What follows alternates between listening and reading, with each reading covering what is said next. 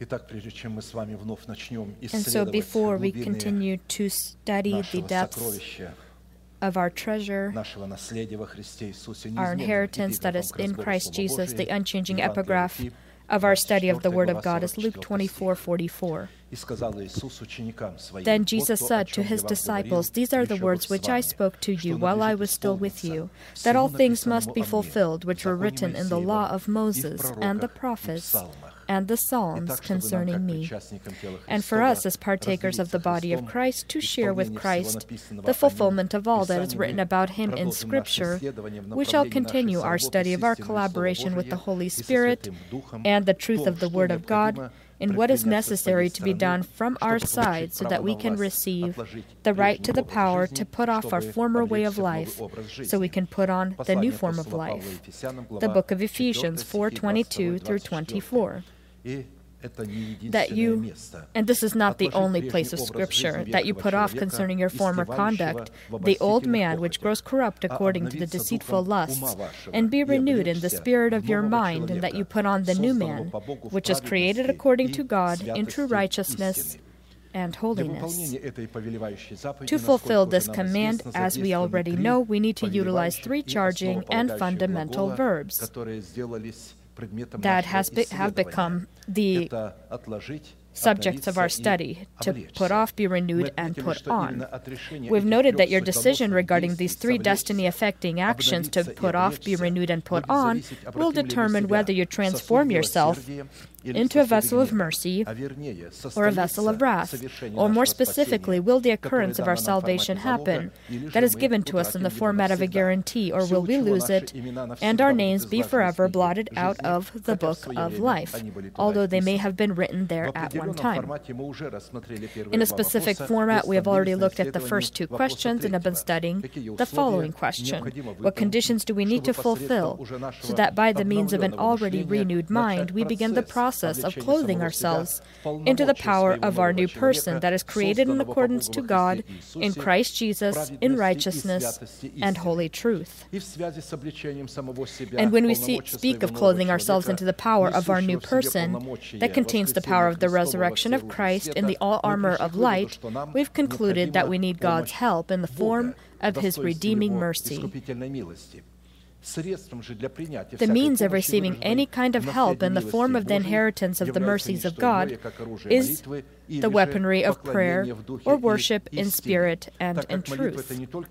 Since prayer isn't just a man's means of communicating with God, but also a kind of legal and sacral right that a man gives heaven, a tool that activates the given law of God, man gives heaven this right so that heaven may intervene upon the territory of earth. Considering, therefore, that the most powerful form of prayer is continual prayer that does not back away from its goal until what is asked for is received, we together have been studying the format of continual prayer in the breastplate of judgment of the high priest, being a continual remembrance or memorial before God. The power of such a prayer is called to demonstrate the unlimited authority of God over our genesis in the allotted by Him for us time and boundaries.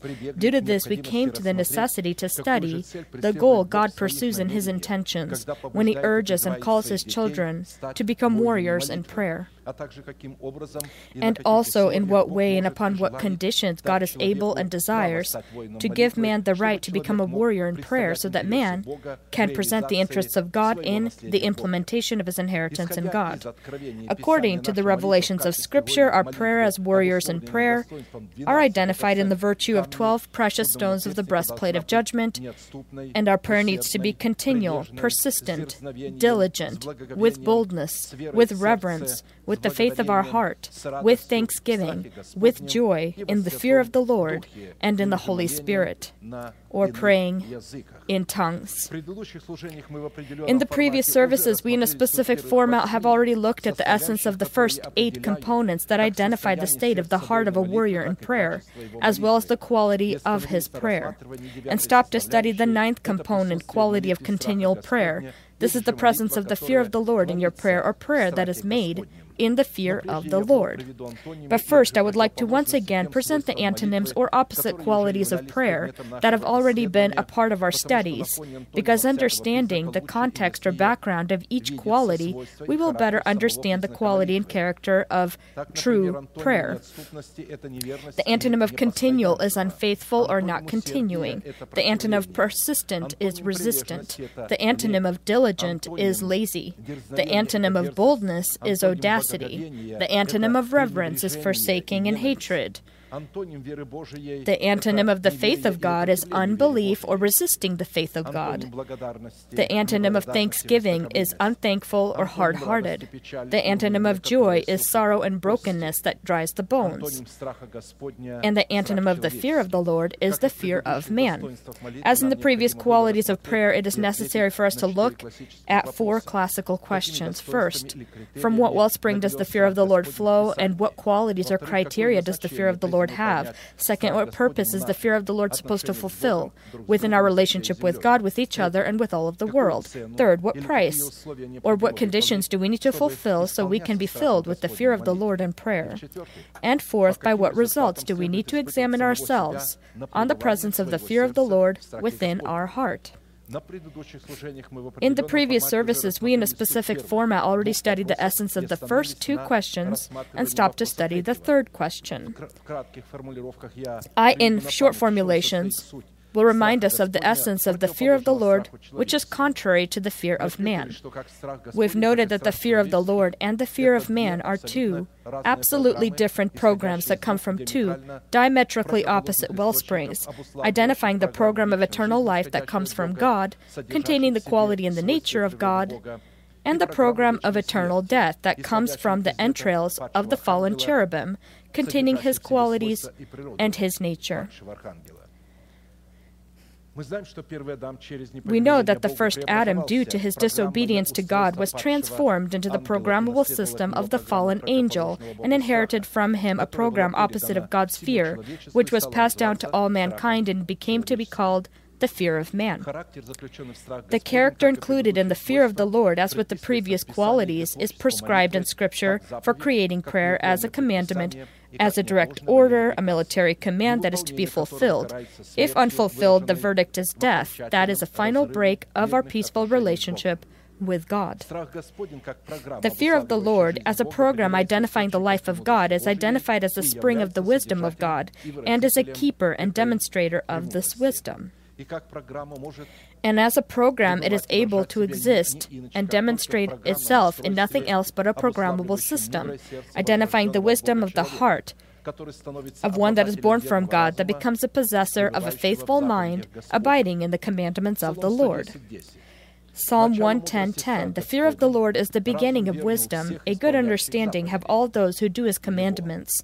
His praise endures forever. And so if a person does not fulfill the commandments of the Lord, this means that he has an unfaithful mind, or that something is not in order in the mind. We've noted that the reason for many misconceptions and wrongs is what our mind is dependent upon or from. If we place our mind in dependence of men, we will be pleasing because of our weakness, their ignorance, and their religious ambitions. If we place our mind in dependence of the traditions of man, then for the sake of those traditions, we will remove or move the commandment of God aside. If we place our mind in dependence of logical or a rational form of thinking or obtained experience, we will also be far from the fear of the Lord. Although the fear of the Lord as the wisdom of God isn't against logical or a rational form of mentality, but due to its eternal existence and exalted nature in the 4th dimension, it does not depend on a logical form of thinking and governs logic. Therefore, only when we, contrary to many human authorities, place our mind in dependence from the revelations of Scripture, that is when we will be able to be filled with the fear of the Lord, demonstrated in His divine and exceeding wisdom. We know well that the world we live in has many forms of existing fear and even more phobias. And practically, the entire world is underpinned by fears and phobias.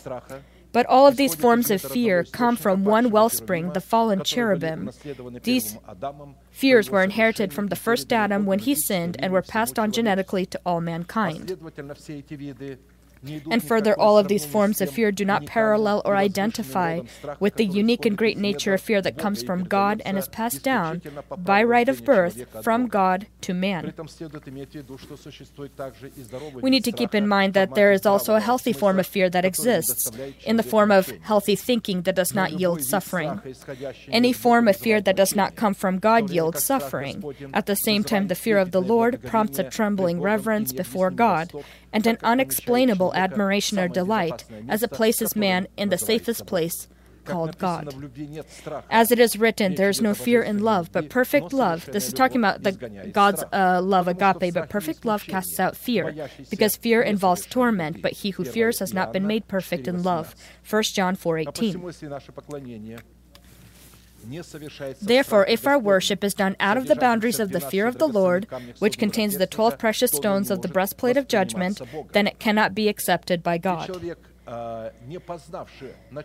And so a person who does not know the elementary principles of Christ that came in the flesh will never be able to worship in the fear of the Lord. He'll be in the likeness of Hagar. He'll pray in the wilderness, and sometimes God will respond, not for the sake of Hagar, but Ishmael, for whom Abraham prayed. But this person will think all his life that he prays and God hears him, and he will remember that in those years God had spoken to me, but he doesn't speak to me now. And so that is specifically why any attempt to enter the presence of God, to call upon God, or to serve God without the presence of the fear of the Lord deeply offends God, does not consider God, and actually resists God. The absence of the fear of the Lord within the heart of a man testifies about the fact that this person is bound by the fear of man, or human fear. Revelations 21:8 talks about how these people will be marching first in the parade to hell, and all of the rest of the wicked and unclean or lawless people will follow after. But the cowardly, unbelieving, abominable, murderers, sexually immoral, sorcerers, idolaters, and all liars shall have their part in the lake which burns with fire and brimstone, which is the second death. From there it will not be possible to come out, or to repent, or to do or change something. The word fear, wisdom, and commandment, when it comes to the nature of God, are identical, as they identify the moral virtues of God. And because they are identical, the one word describes the other word as they come one from the other and authenticate one the other. This is specifically why the fear of the Lord is the true wisdom of God presented in the commandments of the Lord. At the same time, true wisdom in the commandments of the Lord is identified as the fear of the Lord, identifying the given law of God. And now, third question. What conditions do we need to fulfill so we can be filled with the fear of the Lord in prayer and abide within the fear of the Lord? In a specific format, we've studied 5 conditions that are necessary in order to abide and be filled with the fear of the Lord, and we'll today study the 6th condition. I will remind us that the boundaries of the fear of the Lord as a program of God is the boundary of the heart of a person that fears God, as the heart is a programmable system for the fear of the Lord. The first condition for receiving the seed of the fear of the Lord into your heart is the necessity to clothe yourself into the mantle of a student of Christ, raising or elevating a person to the status of a servant of the Lord. Come, you children, listen to me. I will teach you the fear of the Lord. Psalm 34:11. If a person does not have authority, the authority of a spiritual father that God has placed or sent, he will never be able to learn the fear of the Lord, because he needs to learn. The fear of the Lord is the elementary principles of Christ, Jesus Christ that came in the flesh. This is the given law of God that includes all of the commandments of the Lord. The second condition for receiving the seed of the fear of the Lord into your heart is having a pure heart cleansed from dead works. For if the blood of bulls and goats and the ashes of a heifer sprinkling the unclean sanctifies for the purifying of the flesh, how much more shall the blood of Christ, who through the eternal Spirit offered himself without spot to God, cleanse your conscience from dead works, and to serve the living God. Hebrews 9:13-14. The third condition for receiving the seed of the fear of the Lord into your heart consists in honoring the Word of God and treating the Word of God, presented in the name of God and the given law of God, as God honors and treats His own Word. I will worship toward your holy temple and praise your name for your loving kindness and your truth, for you have magnified your word above all your name. Psalm 138:2. I shall remind us that the holy temple is the holy body of a person, and that is specifically where God magnifies His word above all His name, and He magnifies it with the agreement of the person. If a person does not collaborate with God to magnify His word above all His names, then it will not happen. Because everything that God does, He does with the participation of man and his willingness to participate. The fourth condition for receiving and abiding and being filled with the fear of the Lord in your heart is the necessity to be a rod from the stem of Jesse and a branch that grows out of its roots. There shall come forth a rod from the stem of Jesse, and a branch shall grow out of its roots. The Spirit of the Lord shall rest upon him, the spirit of wisdom and understanding, the spirit of counsel and might, the spirit of knowledge and the fear of the Lord. His delight is in the fear of the Lord, and he shall not judge by the sight of his eyes, nor decide by the hearing of his ears. Isaiah 11:1-3. Fifth condition for receiving the seed of the fear of the Lord into your heart is the requirement to be an organic member of Zion. Isaiah 33:5-6. The Lord is exalted, for He dwells on high. He has filled Zion with justice and righteousness. Wisdom and knowledge will be the stability of your times, and the strength of salvation, the fear of the Lord, is His treasure. Sixth condition for receiving the seed of the fear of the Lord into your heart is the necessity to humble yourself in accordance to the demands of the will of God that are written in the commandments of the Holy Scriptures. Proverbs 22:4. And this is not, of course, the only place of Scripture. By humility and the fear of the Lord are riches and honor and life. To determine the condition for abiding in the fear of the Lord, it is necessary to examine yourself on the presence of humility, which provides God a foundation or grounds to lead us into the inheritance of the treasure of His fear. As much as we know humility, the quality that the fear of the Lord follows is the willingness and ability to fulfill the will of God. And this nature of humility is defined by the state of brokenness of our spirit and trembling before the word of God that comes out of God's mouth. And if the circumcision of the foreskin was the seal of righteousness upon the body of a man, then a broken spirit in circumcision of the heart is the seal of the righteousness in the spirit of a man. Therefore, a person that does not possess a broken spirit in the form of a circumcised heart will never be able to produce the fruit of humility in obeying the will of God. In result, no one can possess the treasure of the fear of the Lord, abide within the fear of the Lord, or be filled with the fear of the Lord. As this nature of humility comes from gentleness that is learned from Christ.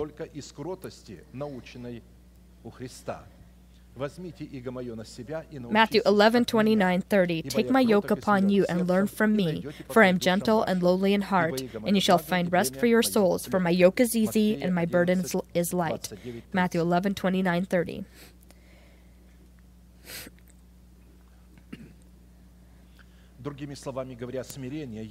In other words, humility demonstrated in the brokenness of our spirit, being the circumcision of our heart, serving as the seal of righteousness in our spirit before God, is the result of gentleness, demonstrated in a conscious and voluntary discipline of our mouth. It is this nature of humility that is the condition for us abiding and being filled with the fear of the Lord.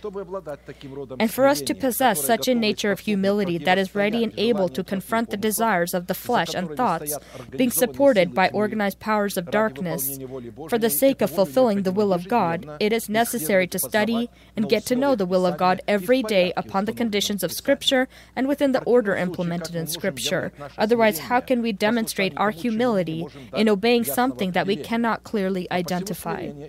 Therefore, humility is first of all an active resistance against your corrupt desires, which are being supported by organized powers of darkness, attempting to avert or turn us away from fulfilling the will of God.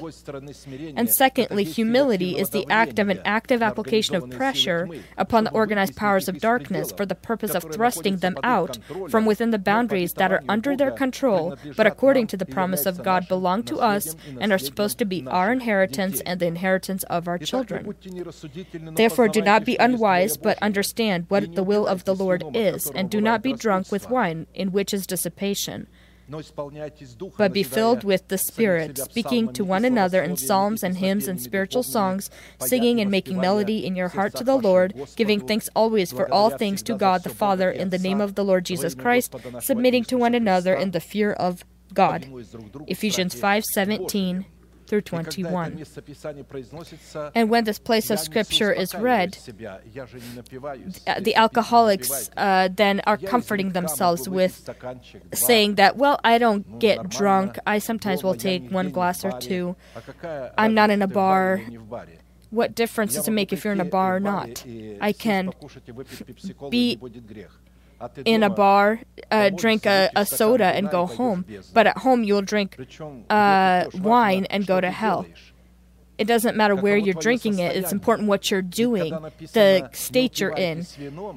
When it says, do not be drunk with wine, that means do not be satisfied by it, do not take it in or drink it. But not to drink too much. So pretty much you're interpreting as don't drink as much wine, from which there's dissipation. To be filled with the Holy Spirit means be obedient to the revelations of the Holy Spirit, or be led and guided by the revelations of the Holy Spirit, as the Holy Spirit explains the essence of the elementary principles of Christ contained in symbols, in proverbs, in allegories, and prophecies of the Holy Scriptures. Submitting to one another in the fear of the Lord means exclusively within the boundaries of hierarchical subordination outlined within the boundaries of the commandments of the Lord. If people truly think that you need to submit one to the other, you obey one another. So parents are to then obey their children, children their parents. Husband needs to obey the wife, wife the husband. So the Scriptures, it's as if contradictory to other places of Scripture. So the fear of the Lord is an order, a hierarchical subordination of who needs to obey who. Humility, the condition of abiding in the fear of the Lord, is the ability to rule within the boundaries of your responsibility. First, to rule over yourself within the fear of the Lord, presented in the commandments of the Lord. The purpose is to subject the aspect of your emotions so that they fulfill the will of God. We will keep in mind that there is a significant difference between when God humbles us and when we humble ourselves. An example of active humility fulfilling the will of God, we turn to a part of a God-inspired place of Scripture where humility is shown confronting the organized powers of darkness and applying pressure upon powers that hate the will of God. Psalm 144:1-2. Blessed be the Lord my rock, who trains my hands for war and my fingers for battle, my loving kindness and my fortress, my high tower and my deliverer, my shield and the one in whom I take refuge, who subdues my people under me. We've noted that God can only teach a student who inclines his ear to listen to the word of God, who is likened to the learner. An inclined ear that is prepared to listen to the Word of God is that good and great nature of humility. This humility is the condition for obtaining the fear of the Lord and is an ultimate beauty before the eyes of God. Listen, O daughter, consider and incline your ear. Forget your own people also, and your father's house, so the king will greatly desire your beauty, because he is your Lord. Worship him. Psalm 45:10-11. If the ear of the heart of man is not inclined to listen to the word of God, then God will not have the grounds to awaken this ear, so that man can hear God within his heart in the likeness of the learned. Isaiah 54, the Lord God has given me. Isaiah here is talking about Christ, or Jesus is speaking. More accurately, Jesus is speaking, and Isaiah writes it. The Lord God has given me the tongue of the learned, that I should know how to speak a word in season to him who is weary. He awakens me morning by morning. He awakens my ear to hear as the learned. The Lord has opened my ear, and I did not resist. According to this place of Scripture, we conclude that to awaken the ear indicates a status linked to resurrection that was preceded by the act of humbling yourself to the death and the death of the cross. And this state of humility can only be possessed by a man with a broken spirit, because the brokenness of the spirit is not just a mark of righteousness before God, which is the circumcision of the heart, but also a mark of the covenant, upon the grounds of which God is able to awaken the ear of a man, so that this man can listen to the word that comes out of the mouth of God. The brokenness of a man's spirit as a testimony of humility indicates the poverty of his spirit, where a person consciously and willingly refuses all protection and all reliance upon something or someone for the benefit of relying upon God. If this man does not possess humility in his spirit, demonstrated in the readiness and ability to be as the learned, then God fulfills the verdict of eternal death over this person. Proverbs 4:20-22. My son, give attention to my words, incline your ear to my sayings. Do not let them depart from your eyes, keep them in the midst of your heart, for they are life to those who find them and health to all their flesh. In Scripture, the word life is always implies a resurrection. And so when it speaks of health to all the flesh, obtained because of humility, demonstrated inclining the ear to listen to the word of God, it will then be health to every cell of the body. Again, this demonstrated inclining the ear to listen to the word of God, health to all the flesh. This means making the resurrection of Christ ruler in our body, by the means of which our body is then liberated from the law of sin and death. My son, pay attention to my wisdom, lend your ear to my understandings, that you may preserve discretion and your lips may keep knowledge. Proverbs 5:1-2. A pure mouth that keeps the knowledge of wisdom that comes from above is the concluding and triumphant moment of the final reign of the resurrection of Christ, demonstrating the throne of God and the Lamb within our body. It is this at this time that our mouth and our words become equal in power to the words that come out of the mouth of God. It is this nature of humility before the will of God that David had, as well as Jesus, being the root and the offspring of David. Considering all of this, we will be studying the subject of active humility in the time when David obtained authority over his nation, where we see symbol of our receiving authority or power over our personal fleshly essence or our governing our genesis, so that we, demonstrating active humility, would present our body as a tool of righteousness, so that we with success would step upon all of the powers of the enemy in the form of poverty, illness, and untimely death, which we inherited in our genesis from the sinful life of our fathers.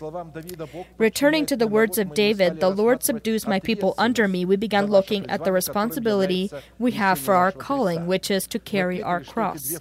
We've noted that these two phrases, to fulfill our calling and to carry our cross, are tightly linked, since the one phrase explains the other phrase. Because to carry your cross while following Jesus is to fulfill your calling as Christ fulfilled his calling by carrying his own cross. Therefore my Father loves me, because I lay down my life that I may take it again. No one takes it from me, but I lay it down for myself. I have power to lay it down, and I have power to take it again. This command I have received from my Father. John 10:17-18. Therefore, our humility consists in us, according to the conditions of God and in accordance to His order, collaborating with God so that He subdue under us our calling in the form of our nation, which indicates the obedience of our feelings. In Hebrew, to subject or subdue is to make obedient, to overcome, to take, to obtain, to rule, to govern, to stomp upon, or to trample upon. The thing is that in Scripture, the verb subdue is used as it relates to its genesis, means that our genesis begins to bless us. When the verb subdue is used in regard to our enemies, then it means that we will stomp and trample upon them as dirt in the streets. Answering the second question, what purpose is there in obtaining authority over your nation, from which we ourselves come in our relationship with God? To reign over our body, as much as we've established the criteria of governing over your genesis, is the mutual obligation of God and man that each side is called to fulfill, where each side needs to be vigilant of their words and fulfill them timely. Answering the third question, what conditions do we need to fulfill to be clothed into humility before the will of God and pay the necessary price for the treasure of the fear of the Lord? We came to the conclusion, we in a specific format have already looked at two conditions, and I will remind us of them and summarize them, and afterwards we will turn to study the third condition. Fulfilling the third condition is the price for the right to abide and be filled with the fear of the Lord. First, humility demonstrated in vigilance over the words of faith of the heart, which we confess, to receive the right to possess the treasure of the fear of the Lord, consists in honoring all of the commandments of God given to us so that we acquire the earth of our body. Deuteronomy 11:8. Therefore you shall keep every commandment which I command you today, that you may be strong and go in and possess the land which you cross over to possess. And so the commandments were given so that a person would become strong with these commandments and go and possess the land. We've noted that the acquisition or possession of the earth of our body lies on the other side of the Jordan, which we need to cross, so that by the power of the law of the Spirit of life in Christ Jesus, obtained in the resurrection of Christ, we, being on the other side of the Jordan, can begin liberating our body from the law of sin and death, and doing so acquire the earth of our body. Second, humility demonstrated in vigilance over the words of faith of the heart, which we confess, to receive the right to possess the treasure of the fear of the Lord, and doing so enthrone the resurrection of Christ in our body, consists in not being jealous of the one who is successful in his ways, a wicked person, but rather obey the Lord and trust upon Him, waiting for the fulfillment of His promises. Rest in the Lord and wait patiently for Him. Do not fret because of him who prospers in his way, because of the man who brings wicked schemes to pass. Psalm 37:7. According to the above place of Scripture, to produce the fruit of humility in obedience and hope upon God, it is necessary to not be jealous of the success of another person in his way, a person that is wicked.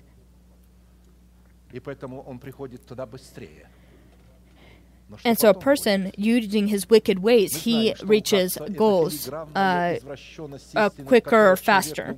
A person who brings wicked schemes to pass is what you can call a filigree form of corruption, where a person, in order to benefit his public appearance or his greed, unnoticeably, even for himself, replaces or changes out the meaning of the commandments, condemning them and behaving against the law of God and disobeying the law of God. In doing so, this person defiles himself and prepares himself for destruction and wounds the hearts of those that are under his responsibility.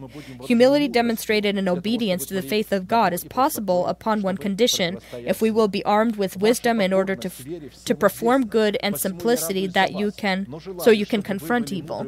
For your obedience has become known to all, therefore I am glad on your behalf, but I want you to be wise in what is good and simple concerning evil. Romans 16:19. According to this place of Scripture, the fruit of humility is the result of wisdom, able to perform good, and the result of simplicity, that is able to react correctly to evil. Behold, I send you out as sheep in the midst of wolves. Therefore be wise as serpents and harmless as doves. Matthew 10:16. And so simplicity and wisdom is what children have. They do not hear the voice of men who speak negatively against their parents and follow only the voice of their mother and differentiate this voice from thousands of others.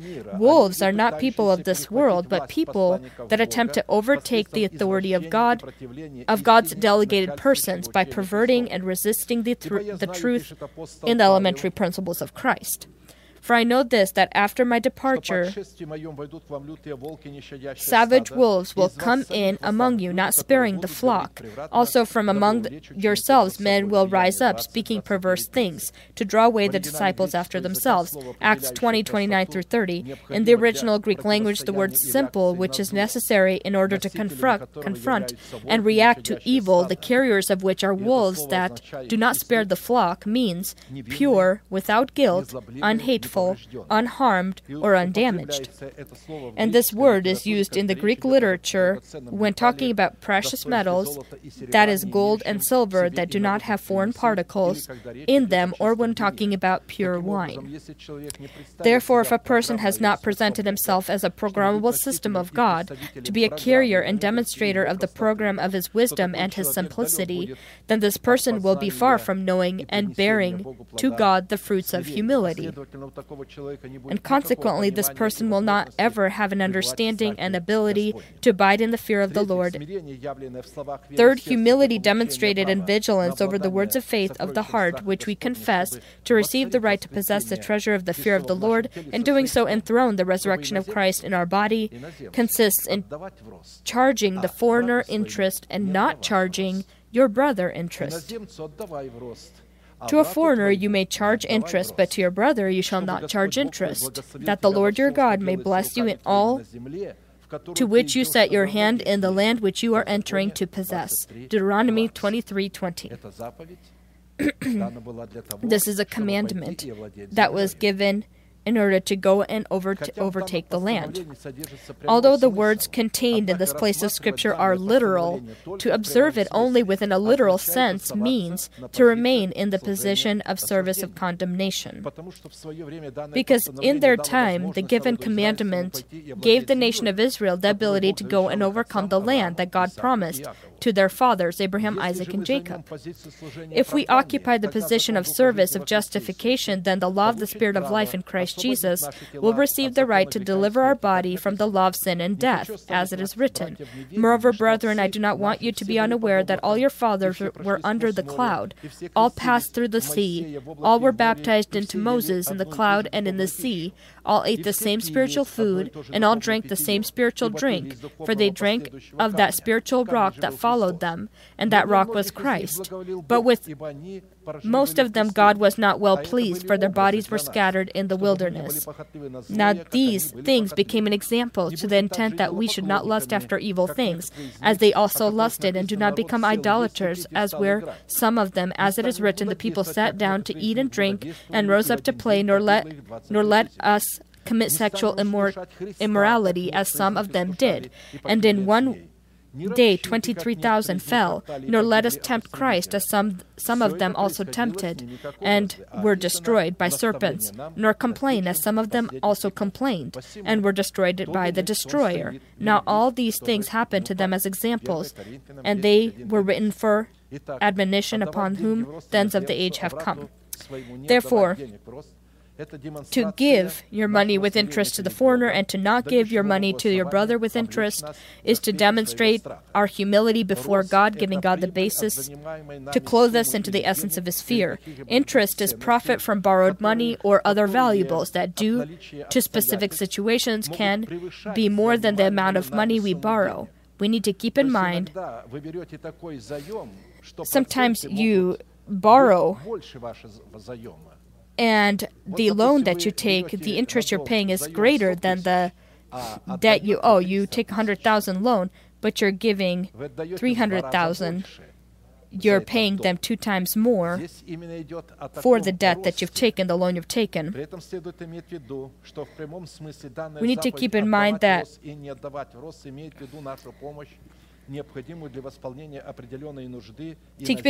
in literal terms, this commandment to charge interest and not charge interest means our assistance in helping with the specific need of a foreigner or life need of a brother that includes food, clothing, and rent for his housing. Because of this, the given commandment does not include the opening or supporting of a business where conditions of an agreement need to exist about dividing of profits according to the measure of investment into the project.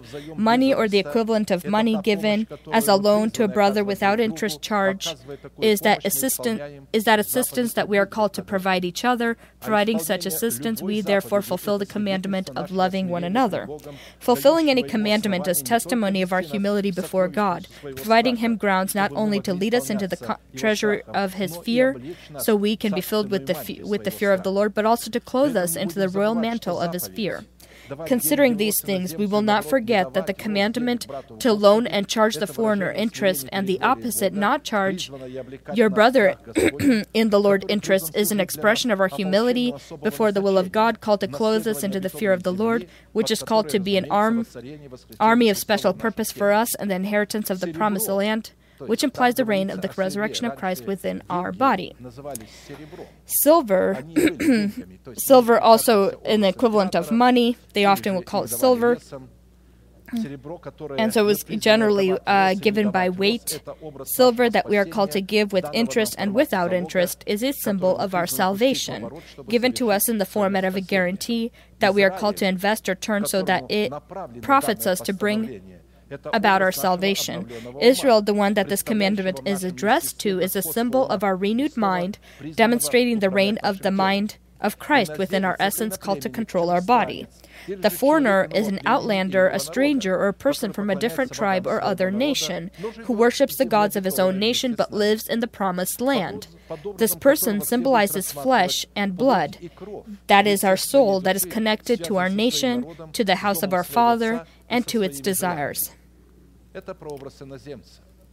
This is a symbol of a foreigner. The brother, the one that you should not give the silver of our salvation in interest, is a symbol of our new person, created in accordance to God in Christ Jesus, in righteousness and holy truth. Therefore, not eliminating the literal meaning of this commandment, we will look at another symbol included in this commandment that we need in order for the resurrection of Christ to rule within our body. The symbol of the foreigner in the service of justification, who we are called to give the silver of our salvation in interest, turning therefore the silver of our salvation to profit, is a symbol of our soul and our mortal body, which is made of flesh and blood. Not looking at the promise of salvation in the redeeming blood of the cross of Christ, flesh and blood in the form of death and corruption received by inherited sin is not able to enter the kingdom of God. They are redeemed, but they can't inherit the kingdom of God in the way they are. Therefore, denying your own life by the cross of the Lord Jesus Christ in the format of the flesh and blood by submerging into the death of Jesus Christ, we give our foreigner, the one who demonstrates this flesh and blood, the silver of our salvation in interest, or we turn it to profit us. Profit which we receive as a result of giving our silver of salvation to the foreigner in interest is clothing our soul and your mortal body into salvation, that is, into our new person. 1 Corinthians 15:47 through 50. The first man was of the earth, made of dust. The second man is the Lord from heaven. As was the man of dust, so also are those who are made of dust. And as is the heavenly man, so also are those who are heavenly. And as we have borne the image of the man of dust, we shall also bear the image of the heavenly man. Now this I say, brethren, that flesh and blood cannot inherit the kingdom of God, nor does corruption inherit incorruption. 1 Corinthians 15:47 through 50.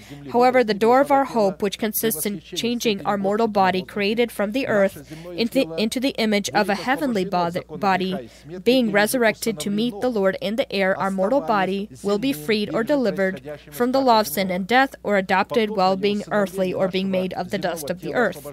A similar adoption of our mortal body delivered from the law of sin and death will happen at the door of our hope. That is, before rapture happens, we will receive a testimony testimony that we have pleased God, and this testimony will consist of the resurrection of Christ becoming his ruler in our mortal body. I will allow myself to remind us that a similar testimony, which consists of being delivered from the law of sin and death, was received by Enoch in his time, which gave him the ability to walk for 300 years before God in his mortal body before God decided to take him. Enoch lived 65 years and begot Methuselah. After he begot Methuselah, Enoch walked with God 300 years and had sons and daughters. So all the days of Enoch were 365 years. And Enoch walked with God, and he was not, for God took him. Genesis 5:21 through 24.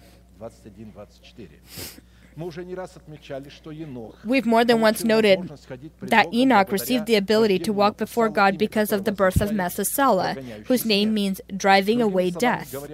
In other words, in the symbol of Methuselah, we see the symbol of the fruit of the tree of life, by the means of which we are called to be delivered from the law of sin and death. Therefore, we will be ready to meet the Lord in the air when our mortal body, by the means of the law of the Spirit of life, contained in the produced by us fruit of righteousness in the form of Methuselah, drives away death, will be freed from the law of sin and death. As it is written, I will ransom them from the power of the grave, I will redeem them from death. O death, I will be your plague, O grave, I will be your destruction. Pity is hidden from your eyes. Hosea 13:14.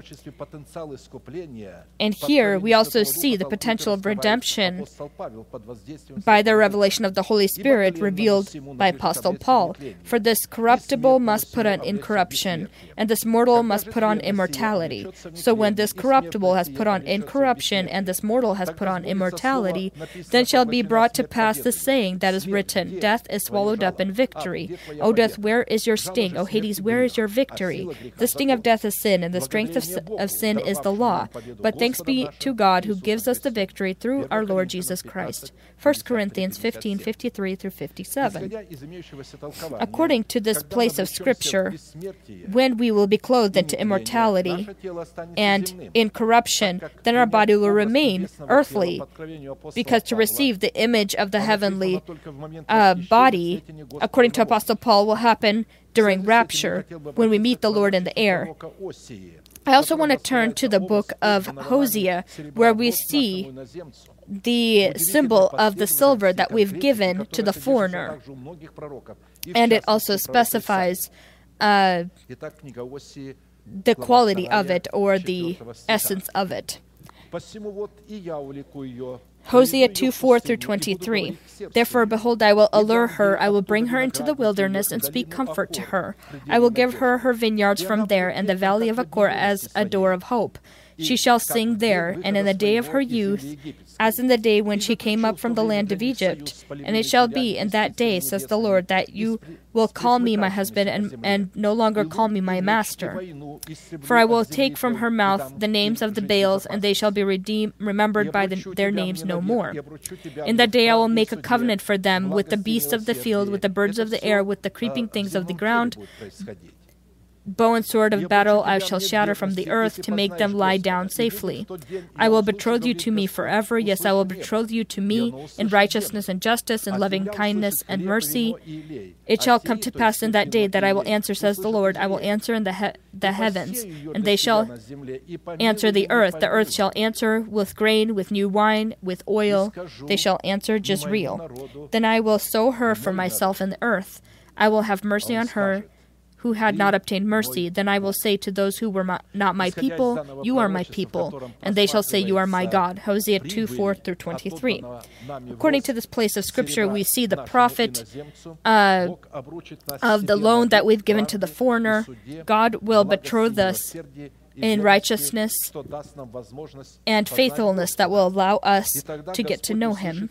And the Lord then will hear the heavens, and the heavens will hear the earth, and the earth will respond or answer with grain, new wine, and oil. The given prophecy that contains the pretty much things that will happen in the future, it's talking about the door of hope here, not rapture, but the door of hope. What will happen before rapture? we see it presented as an allegory. We see here then our collaboration with God and the things that are supposed to happen to us before we enter the land that God has promised to our fathers, Abraham, Isaac, and Jacob. The phrase, I shall allure her and will bring her into the wilderness, is a collaborative effort between God and man. God will never do this, never allure her to himself without her agreement and without her participation. We know that in Hebrew, the word wilderness is pretty much lips and a spring, which signifies the presence of God. If we expand the meaning of this phrase, we find this definition: I will lead you into my presence, to my wellspring, and to my words, and I will speak to your heart.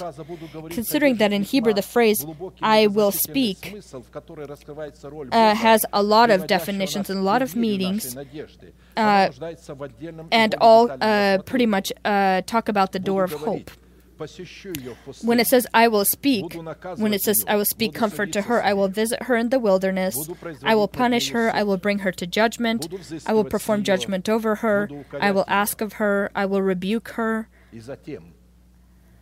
And then after that, I will defend her, I will protect her, I will focus my eyes upon her, I will justify her, I will visit her with blessings, I will clothe her into my virtues. And so when God will lure her into the wilderness, allure us into the wilderness, we will see the state that we're in and we will become afraid. He will be punishing us, He will correct us, He will perform judgment over us, and then He will defend us. He will protect us from ourselves, from Himself, from His wrath. But first He needs to show us who we are, because at the closeness of God, a person begins to see who he is or his state. In Prophet Isaiah, it's written that God's person, this person of God, he feared God greatly, and he also thought about himself that everything was fine, and God spoke with him. But at one moment, God came very near to him, and when He did this, this prophet became very much afraid and said, I am going to perish. His mouth was unclean, impure, and he suddenly understood that he lied a little bit there, here, he added something here, he took away something here. We add a little bit of a different definition or meaning to something that isn't there. And sometimes it says it's your conscience that's burned out in those areas and it needs to be renewed. And so we need to be able to see, to be able to fix that. The Lord then sent a cherubim with burning coals, and he accessed his mouth, he touched his mouth, and said that your lawlessness is now taken from you, and you're pure. As we talked about, your lips are the throne of God and the Lamb. And also, after the words that we just read, follow the next phrases. I will give her vineyards from there, and the valley of Achor as a door of hope. She shall sing there, and in the day of her youth, and in the day when she comes up from the land of Egypt. This phrase is a symbol of the return to us loan with the prophet due to the interest that we in our time gave to our foreigner. In order to redeem and to adopt our body, we turned our salvation to profit, our silver to profit. And so this interest, or these percentages interest that we received as a profit, is the adoption of our body from sin and death. We will also turn to the book of Isaiah, where the meaning of silver already now obtained or received back with profit, with benefit, this is more expanded or expanded greatly in this place of Scripture. Isaiah 65, 8 through 10. Thus says the Lord, as the new wine is found in the cluster, and one says, do not destroy it, for a blessing is in it. So will I do for my servants' sake, that I may not destroy them all. I will bring forth descendants from Jacob, and from Judah an heir of my mountains. My elect shall inherit it, and my servants shall dwell there. Sharon shall be a fold of flocks, and the valley of Achor a place for herds to lie down, for my people who have sought me. Isaiah 65, 8 through 10. According to this place of Scripture, the prophecy of Hosea and Isaiah, the silver that we've received back with benefit is the mercy of the Lord, and that is pretty much the vineyards that we've received were not destroyed. God was able to protect or help us protect. That's delivering our body from sin and death. When the vines and the grapes have juices, it says, do not harm them, do not destroy them, as it says, when they're clusters, as it says here. God does not want to harm the body. Yes, it's of the world or earthly, but He doesn't want destroyed. The next element of the loan that was returned to us by a foreigner with profit is the valley of Achor. In prophet Isaiah, the blessings of the valley of Achor is together with the valley of Sharon. The valley of Sharon is a fruitful valley that is near the Hermon Mountains. And the valley of Sharon is this profit received from the loan that was returned. This is the precious oil of like-mindedness and of being of one heart. Behold how good and how pleasant it is for brethren to dwell together in unity. It is like the precious oil upon the head running down on the beard of Aaron running down on the edge of his garments. It is like the dew of Hermon descending upon the mountains of Zion, for there the Lord commanded the blessing, life forevermore. Psalm 133, 1 through 3. The dew that comes down from the mountains of Zion is a symbol of the elementary principles of Christ. Give ear, O heaven, and I will speak, and hear, O earth, the words of my mouth. Let my teaching drop as the rain, and my speech distill as the dew, as rain drops on the tender herb, and as a shower on the grass. Deuteronomy 32, 1, 2. Of course, Moses was not talking about the literal dew and raindrops. He was talking about a person and his spirit. Give ear, O heaven, O hear, O earth, O body. The valley of Achor together with the valley of Sharon, as the definition of this loan returned to us with profit, is the clothing of our mortal body into the power of the resurrection of Christ. In his time, the valley of Achor was a place as a memorial for Israel of God's vengeance and justice. This is the time when, if you remember, there was a member of Israel who had taken from the stranger the garments and the silver, and then the entire nation was punished for his acts. Now Joshua said to Achan, my son, I beg you, give glory to the Lord God of Israel, and make confession to Him, and tell me now what you have done. Do not hide it from me. And Achan answered Joshua and said, indeed, I have sinned against the Lord God of Israel, and this is what I have done. When I saw among the spoils a beautiful Babylonian garment. And so all of the garments and the shekels and everything else was supposed to be given into the temple. And 200 shekels of silver, a wedge of gold, weighing 50 shekels. I coveted them and took them, and there they are, hidden in the earth in the midst of my tent, with the silver under it. And so again, this is in the body. He buried it in the earth, in his body. So Joshua sent messengers, and they ran to the tent, and there it was hidden in his tent with the silver under it. And they took them from the midst of the tent, brought them to Joshua and to all the children of Israel, and laid them out before the Lord. Then Joshua and all of Israel with him took Achan the son of Zerah, the silver, the garments, the wedge of gold, his sons, his daughters, his oxen, his donkeys, his sheep, his tent, and all that he had, and they brought them to the valley of Achor. And Joshua said, "Why have you troubled us? The Lord will trouble you this day." So all Israel stoned him with stones, and they burned them with fire after that they had stoned them with stones. Then they raised over him a great heap of stones, still there to this day, so the Lord turned from the fierceness of his anger. Therefore the name of that place has been called the Valley of Achor to this day.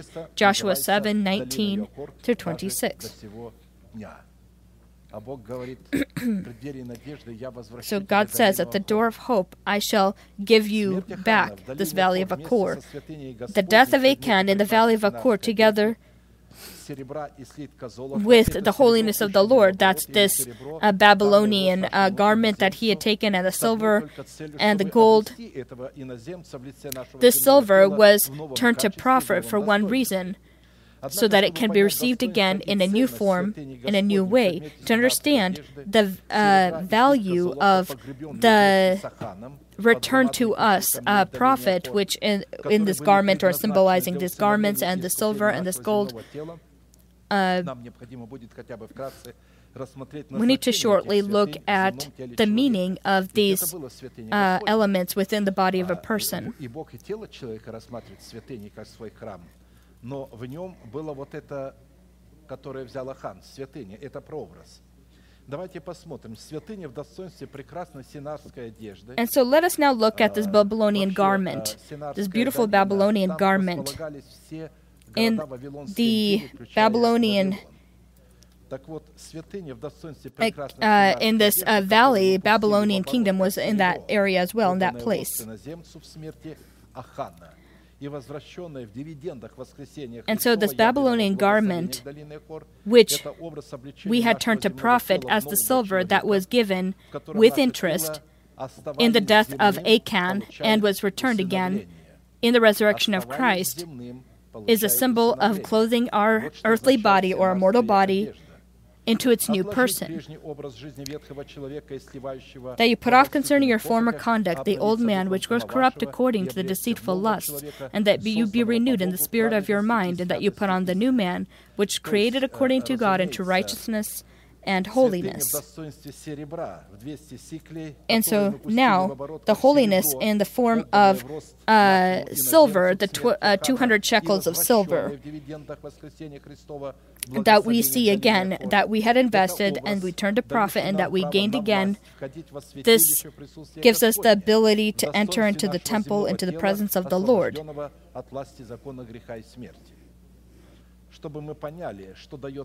So that we understand what gives us the right to enter these 200 shekels of silver. The capitals which were on top of the pillars in the hall were in the shape of lilies 4 cubits. The capitals on the 2 pillars also had pomegranates above, by the convex surface which was next to the network.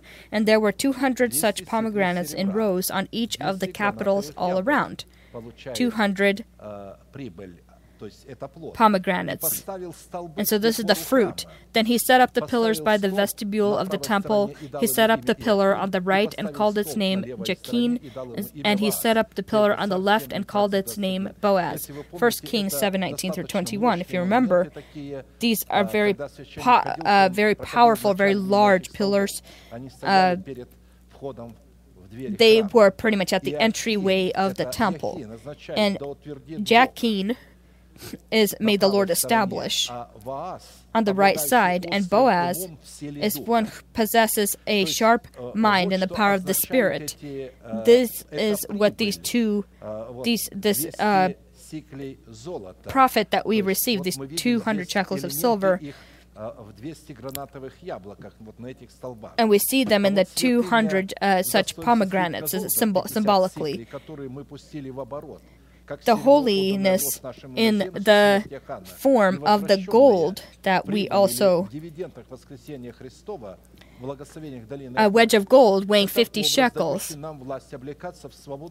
that we have turned to profit as the silver, and we receive back with the interest that we had given it with. The result of all these things will be that our body will become the peace of the Lord, or the place of God's rest. And the Lord spoke to Moses on Mount Sinai, saying, "Speak to the children of Israel and say to them, when you come into the land which I give you, then the land shall keep a Sabbath to the Lord. 6 years you shall sow your field, and 6 years you shall prune your vineyards and gather its fruit. But in the 7th year there shall be a Sabbath of solemn rest for the land, a Sabbath to the Lord. You shall neither sow your fields nor prune your vineyards. What grows of its own accord of your harvest you shall not reap, nor gather the grapes of your untended vine, for it is a year of rest for the Lord. And the Sabbath produce of the land shall be a food for you, your male and female servants, your hired men, and the stranger who dwell with you." Leviticus 25, 8 through 13. And so we have not, these, again, if you keep reading, it shows here that we, enemies, as a symbol of our body, that we don't rule our body, we have destruction, lusts, illnesses, and all kinds of things, so we don't actually govern or rule our body. But now, return this silver, or this gold, this pallet of gold that is 50 shekels. In order to receive it back, you need to lose it, give it, lose it in the death of the Lord Jesus to then obtain it in a new form. It's very interesting what the Holy Spirit reveals in every commandment of the Old Testament that is given so that we can go and inherit the land, that we inherit our body, so that we return and begin to rule over our body or govern our body, that it not our body that govern us, but we our body. The next element of the loan that was returned to us by our foreigner with profit at the door of our hope is making a covenant with the beasts of the field and in our mortal body. All of these things are within our mortal body.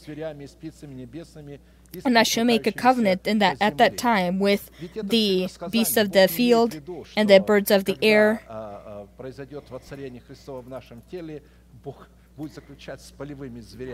And it's not that literally when Jesus will begin to rule within our body that God will make a covenant with these animals of the earth.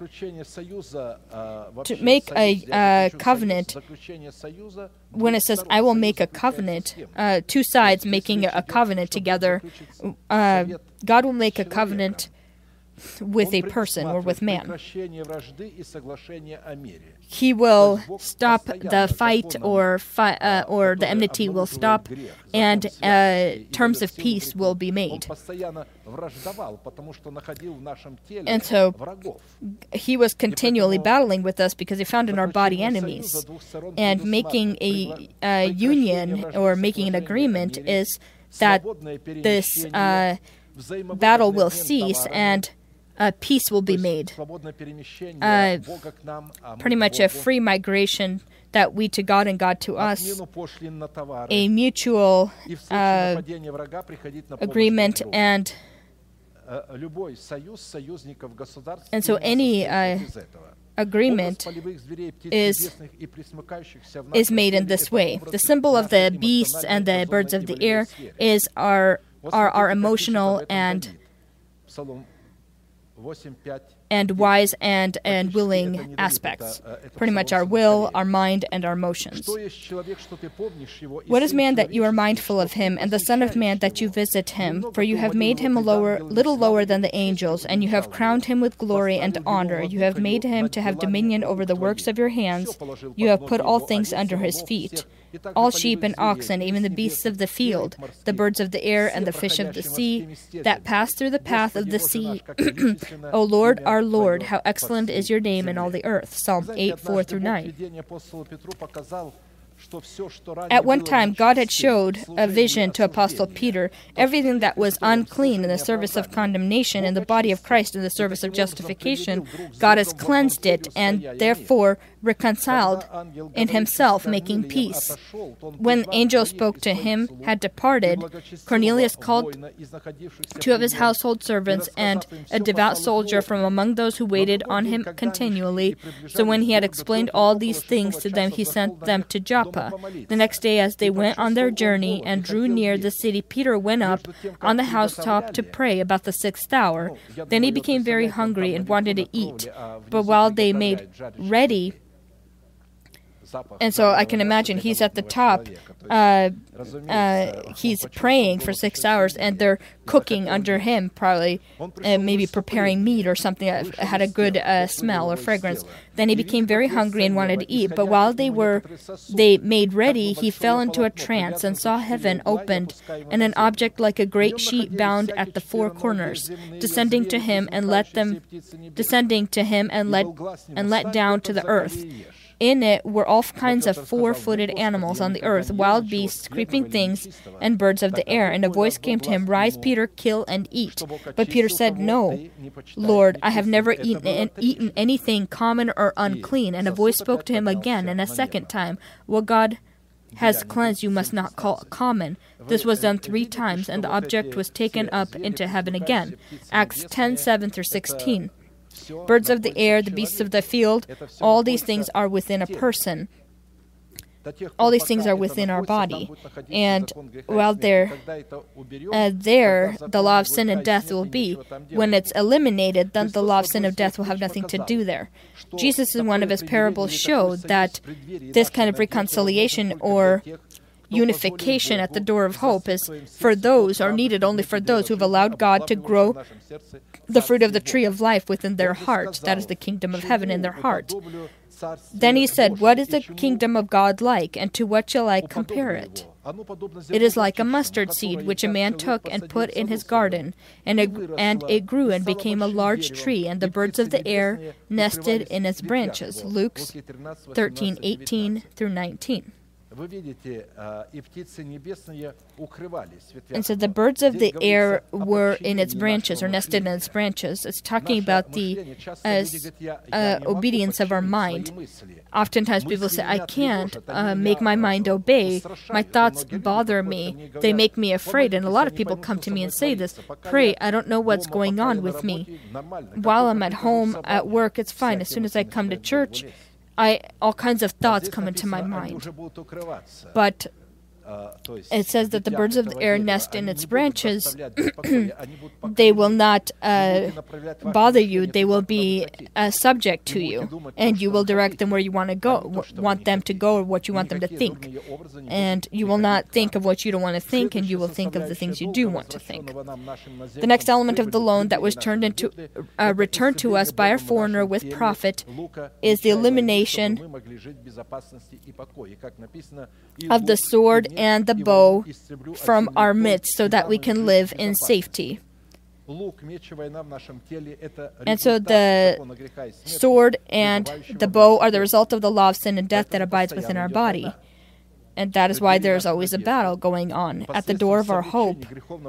By the means of casting off the sinful body of the flesh, we will resurrect with Christ by faith in the power of God, and the law of sin and death will be destroyed in the form of this sword and this bow. In him you were also circumcised with the circumcision made without hands, by putting off the body of the sin of the flesh by the circumcision of Christ, buried with him in baptism, in which you also were raised with him through faith in the working of God, who raised him from the dead. And you, being dead in your trespasses and the circumcision of your flesh, he has made alive together with him, having forgiven you all trespasses, having wiped out all the handwriting of requirements that were against us, which was contrary to us. And he had taken it out of the way, having nailed it to the cross, having disarmed principalities and powers, he made a public spectacle of them, triumphing over them in it. Colossians 2:11-15. We will continue to study this prophecy. I want us to break break it down in more detail so that these words will become more and more clear for us. When we're talking about the door of hope, I will do this and I will do this. I'll give you the vineyards, the valley of Achor. I will make peace with you. I will eliminate the sword and this. You'll begin to understand it better in more detail, and you'll be able to see this in yourself in more detail as we study. You will have joy. Even with your sick body and the things you're being attacked with, you'll begin to see these things, and joy will come. This will allow God to see within your heart that clear revelation written there, and will allow Him to fulfill what is written there, because what He reveals to us today talks about the fact that we're living in the last times. We've approached that door of our hope when God is intending first to judge us, to show us, to that is, correct us, and then after that, protect us, justify us, and to clothe us into the resurrection of Christ. Amen. Let us bend our knees, whoever who is comfortable, and we will pray. Heavenly Father, in the name of Jesus Christ, again and again I worship upon this holy place that your hand had chosen for the worshiping of your name, with your holy people that you have chosen for yourself, and you paid a price for, an immeasurable price for, in the blood of your Son, Jesus Christ, to deliver our spirit, our soul, and our body, that today is in shame, that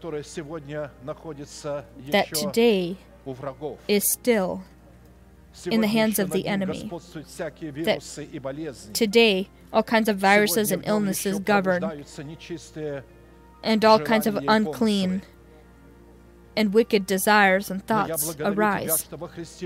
But I thank you that in Christ Jesus we already died,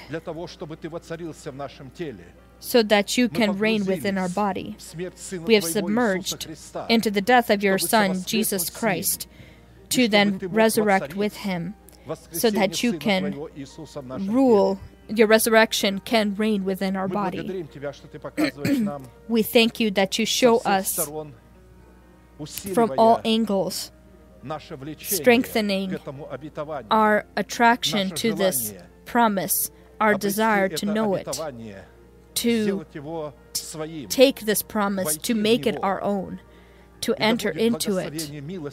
And may your mercy be blessed for your people, because everything that you say, you will do. You will not step away from the words you spoke until you do, or make Jerusalem your glory on earth, until you reign within the body of your people, and you will bring hell into fear and anger, and the unclean that have gathered their own synagogues that say they're Jews but are not so, and you will make it that they will come and bow at the feet of your nation, that at the door of hope will receive the resurrection of your Son in their body, when our body will no longer be a laughingstock for the enemy, when no one will dare to look at this body and laugh at it, or to somehow belittle it or mock it, because it will become a carrier of your resurrection. And all demons will scatter there where your person will appear, that carries in himself your resurrection. This will be a horror on earth for the organized powers of darkness. This will be an unusual panic, and even now they panic, hearing as your nation is being clothed into your word, receives it into their heart, begins to consider themselves dead to sin and living to God. We thank you for this revelation. We glorify you for the opportunity to again and again come here to worship before your face together, so that you can speak to our heart, so that you can refresh and establish us once more, so we not step away, but be diligent and putting all effort in obtaining the inheritance that belongs to us and that you had inherited for us on the cross with your suffering. We worship before you, our great God. We glorify you, Father in heaven, that you will do everything that you said. You are faithful to your word. We believe you, we trust in you, and we rely upon you, and we worship before your great God, Son, and Holy Spirit. Amen. Our Father in heaven, hallowed be your name. Your kingdom come. Your will be done on earth as it is in heaven. Give us this day our daily bread, and forgive us our debts as we forgive our debtors. And do not lead us into temptation, but deliver us from the evil one. For yours is the kingdom, and the power, and the glory forever. Amen. Мы будем петь песню «Любит лишь Христос безмерно». И одна просьба ко всем вам в следующий раз. I would like to make a request, either if I'm up here or someone else, when we pray Our Father, pray it out loud with me, because it is pleasant when the entire church speaks the same things. And let us finish our service with our unchanging manifestation. Now to Him who is able to keep you from stumbling and to present you faultless before the presence of His glory with exceeding joy, to God our Savior, who alone is wise, be glory and majesty, dominion and power, both now and forever. Amen.